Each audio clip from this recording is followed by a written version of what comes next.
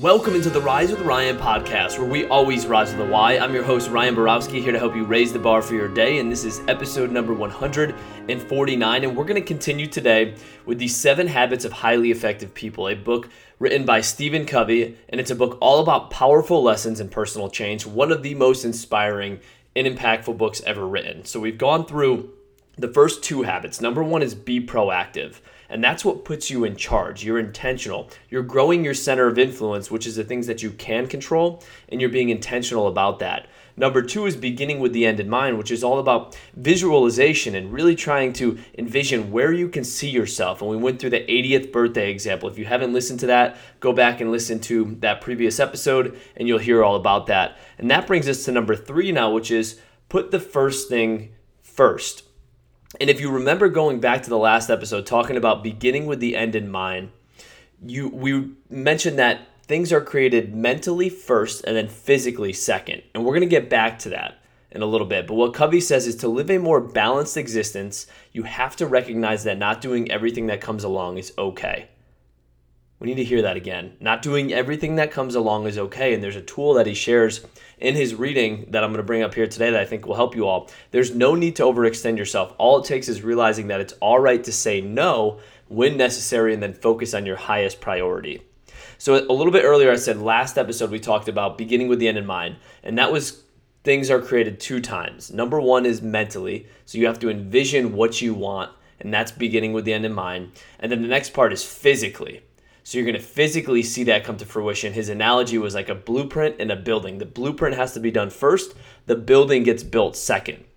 He said this is where habits 1 and 2 really come together, because habit 1 says, I am in charge. I'm the creator. I'm growing my center of influence. You're being proactive about choice. Habit 2 is first your mental creation, which is beginning with the end in mind. It's all about vision, envisioning your life. Habit 3 is that second creation. This is the physical creation, the part where habits 1 and 2 come together. And it's all about prioritizing.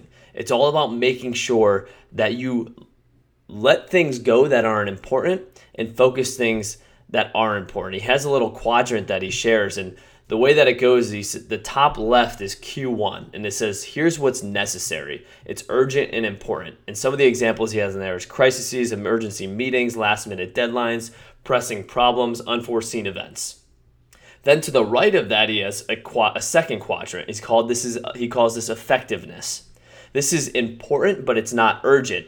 But it's bolded because this is your proactive work. It's your important goals. It's your creative thinking. It's your planning, your relationship building, your learning. This is such an important category. It may not seem urgent at the time, but it is effectiveness. It is so important to focus on that category. That's where you want the majority of your effort to go. And then the third one here is going to be distraction. So these are going to be your needless interruptions, your unnecessary reports, irrelevant meetings, other people's minor issues, unimportant emails, phone calls, social media, status posts. These are distractions. They are taking you away from what we feel is most important, which is that effectiveness. It's being proactive, working on your goals, getting you towards that end game that you've already in your mind have a vision of.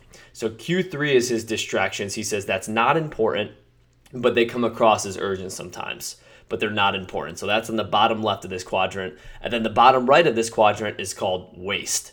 And this is just, as he says, trivial work, avoidance activities, excessive relaxation, TV, gaming, internet, time wasters.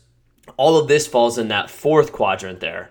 So again, where you want to focus your attention is on that top right one. Now, of course, you're going to have things that are important and urgent. You have to take care of those. But on that top right one is going to be your effectiveness. And that's where you must put your first things first. This is going to be bringing that mental vision, that first creation, into a physical creation.